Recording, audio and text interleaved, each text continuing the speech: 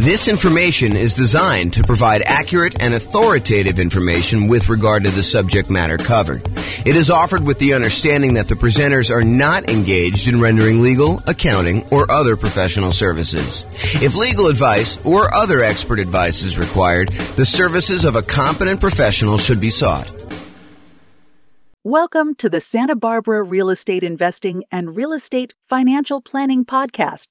Learn all about investing in real estate in Santa Barbara, California, the combination of real estate financial planning and modeling with numbers specific to Santa Barbara, plus syndicated, more generalized recordings of live and pre-recorded real estate investing classes, not all of them specific to Santa Barbara.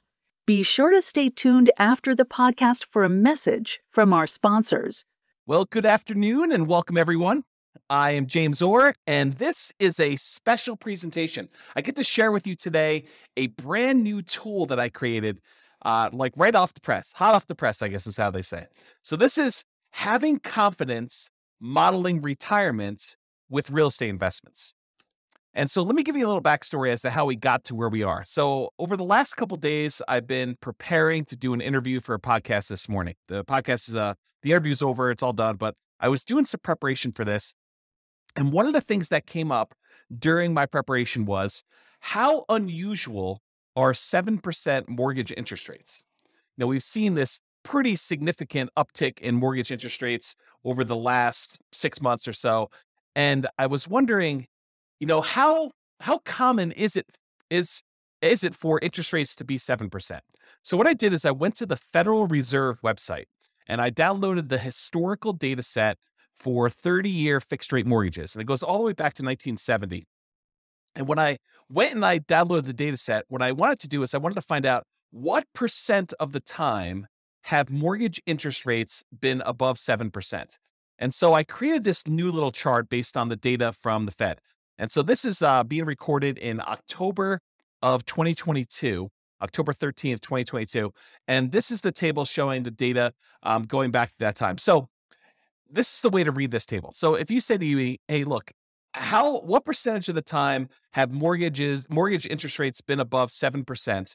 I can go look this up and I could say, oh, it's been 56.7% of the time. So a little bit more than half the time, our rates have been above 7%, 30-year fixed rate mortgages. And if you said to me, James, how much time have interest rates been above 6%? I could tell you it's 68.1% of the time. So almost 70% of the time, rates were higher than 6%. Another way of saying this is rates were less than 6%, only about 32% of the time. Okay. So I started thinking about this and I started wondering, this is almost like a measure of confidence in the interest rate that we use for assumptions. Now, when you're analyzing a deal to buy right now, if you're going to go download the world's greatest real estate deal analysis spreadsheet and you're going to go analyze a property you're considering buying in the next 30, 60, 90 days, this is not what I'm talking about now. This is not, you don't use this new tool that I created in order to figure out how confident you are in the interest rate for doing that. That's not what this is for. If you're going to go buy a property 30, 60, 90 days in the future, you just download the spreadsheet, you call up your lender on the phone, you say, hey, lender, here's my credit score. They may want to pull your credit. They may want to check your employment history. They may want to get you qualified. And then you tell them what loan program you're trying to do. I'm doing 5% down as a nomad. I'm doing 3.5% down FHA. I'm doing, 20% down as an investor. I'm doing 25% down as an investor because I want a little bit better rate. Whatever it is you tell them you're doing, they're going to come back to you and say, okay, based on your credit score, what the rates are today, I think you'll be able to get a blank, whatever the interest rate they tell you is. Right now it's probably in the 7% range based on what you're doing. So they'll go and they'll use that. And then when you do your deal analysis, you use that mortgage interest rate in your deal analysis spreadsheet.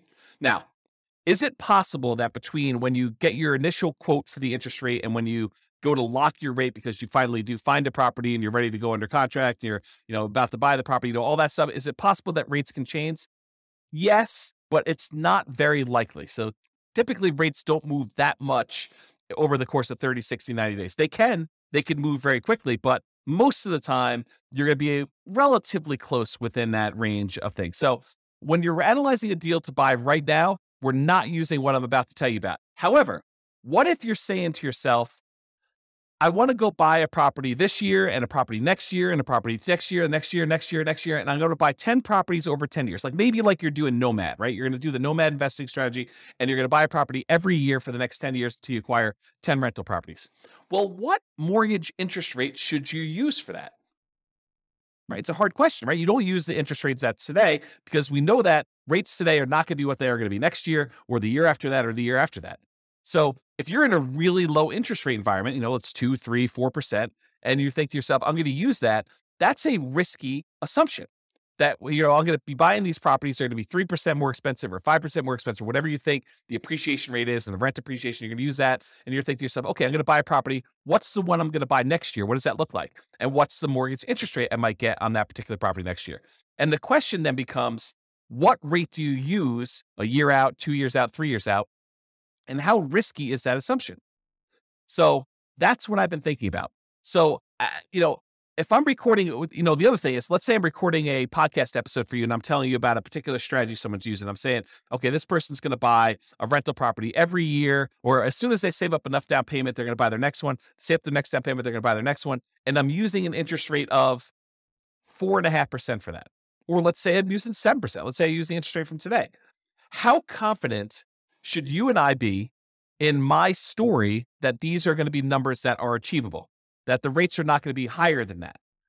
And if they're better than that, that's great. It works out a little bit better in most cases, almost all cases. If the interest rate's lower, then it works out even better. But if the rates are higher, that's problematic for our assumptions, right? That's saying that I'm not very confident in that model. I'm kind of thinking, if I use 4%, that's not likely going to be there next year or the year after that, especially since interest rates now are 7%. So the question then becomes, how confident am I in that particular interest rate risk? So what I did is I created a brand new tool, and it's based on that data I got from the Federal Reserve website. When I downloaded it all, I kind of did some data analysis, not really a lot of data analysis. I just went and I did some calculations on it. And I came up with this new thing. It's called the Mortgage Interest Rate Confidence Meter. And what it tells you is it's super simple, super, super simple. You just put in the interest rate you're thinking about using when you're planning on buying your properties in the future, not the ones for buying like right now. That's, you just call up your lender, you get the rate. But if you're thinking, okay, I'm going to be buying properties over the next 10 years, what rate should I use for determining what my assumption should be? Or if I tell you a story about someone buying properties over a period of time, or I show you some calculations and I give you the interest rate, you could go plug that interest rate that I used into this, and it will tell you how confident you should be that that is a reasonable rate to use. Okay. So what I did is I created this brand new spreadsheet. It's called the Mortgage Interest Rate Confidence Meter. And you just put in the interest rate there on top, and it spits out how confident you should be, whether you should be low confident, whether you should be average confident, whether you should be above average confident, whether you should be high confidence. And you can go, I'll put a link in the show notes to be able to download the spreadsheet. And I may decide ultimately to write a version of this for the Real Estate Financial Planner software at some undefined point in the future, because I'm not sure if I'm going to get to this. It's not super high priority, but it is an interesting exercise of how risky are my assumptions going into this. So the spreadsheet is super simple to use. When you go download it, you just put in the mortgage interest rate you're thinking about using for your future real estate purchases in that light yellow box that says mortgage interest rate. It's really, really simple. Number 2, you read the meter. So that's it. You just look at the meter. It tells you like how confident you should be in that particular number. And what it's really doing is it's looking at the historical data, and it's telling you what percentage of the time interest rates were that or better. So if you have an interest rates where, you put in 10%, it'll tell you what percentage of the time interest rates were better than 10%. Super simple tool used for determining whether the assumptions someone used, whether it's me or someone else, or the assumptions you're thinking about using for modeling future purchases of real estate are going to be valid for you. Now, I'll end with this one thought. So I want to try to keep these relatively short. I'll end with this one thought. This concept of like confidence applies to more things than just mortgage interest rate. So I'm going to continue to reflect on this idea, and I'll implement some of these ideas in the software and the content I make. But it doesn't just apply to those mortgage interest rate. It also applies to the rates of return on investment accounts. So if you use 15% as your stock market rate of return when you're doing your modeling in the future, you should have relatively low confidence that you're going to achieve that result, right? If you go look at the historical stock market rates of return and you see what returns historically you've gotten, what percentage of the time has it been over 15? That can give you another way to measure stock market. I didn't build that spreadsheet yet. I probably will build something for that though. So if you use 15%, your risk, it's higher. That is not a legitimately reasonable number. However, what if you use 10%? Well, that's more reasonable. It's more conservative. You're more confident that you'll be able to achieve that result than if you use 15. And what if you used 8%? Well, it's probably even more confident if you use 8%. So we could tell how risky the interest rate, the return rate you're using on the stock market is compared to what you put in there. And we could do this for CDs or bonds or the stock market type stuff. I also want to apply it to things like appreciation rate. So if you put in, my properties are going to appreciate at 6%. Well, I could say, well, let's go look at historical data. What percentage of the time, going back to all the data that I have appreciation rates been over 6%? And I could show you how confident we are that your assumption is reasonable. And similarly with rent appreciation rates, how confident are we that your rent appreciation rate is reasonable for the number that you put in there? And so you can look at all these so you can look at all these individually. And I think those are important. But what I'd like to do ultimately is I'd like to combine them all.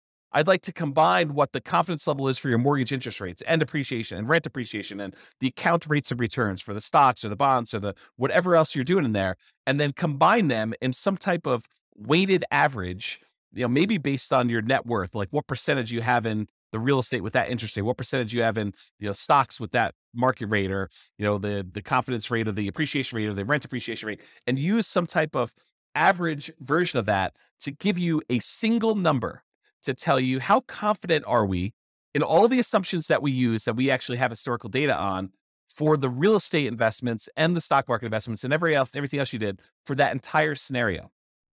And then you could say, oh, this one seems like James has gone off the deep end. He's using these really crazy, extreme, kind of like assumptions for this thing. And so we should have very low confidence in his output in this. Or if his numbers are very, very reasonable, we could say, look, this is a relatively reasonable set of assumptions for what he's trying to do.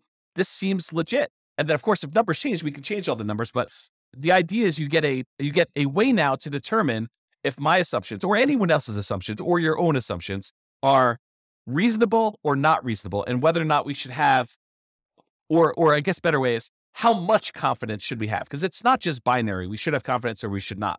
So that's the idea based on what I'm doing here. And so hopefully you enjoyed this very short podcast and the new tool. I'll post it up there with a link in the show notes. But this has been James Orr with the Real Estate Financial Planner. Hope you enjoyed this podcast. Bye-bye for now. With home prices up, mortgage interest rates up, and rents up, but not quite enough to counteract the higher prices and interest rates, cash flow on rental properties in Santa Barbara is harder than ever. Book a call with the Real Estate Financial Planner to apply our proprietary 88 strategies to improve cash flow on your rentals. See the show notes for a link to schedule your call and improve your cash flow today. If you're a real estate agent, lender, or professional in Santa Barbara that wants to help our real estate investor listeners, consider reaching out to learn about collaboration opportunities with this podcast. We'd love to add more value to our listeners by having you assist our investors buy, sell, and finance their real estate investments. See the show notes to schedule a call to discuss collaboration opportunities.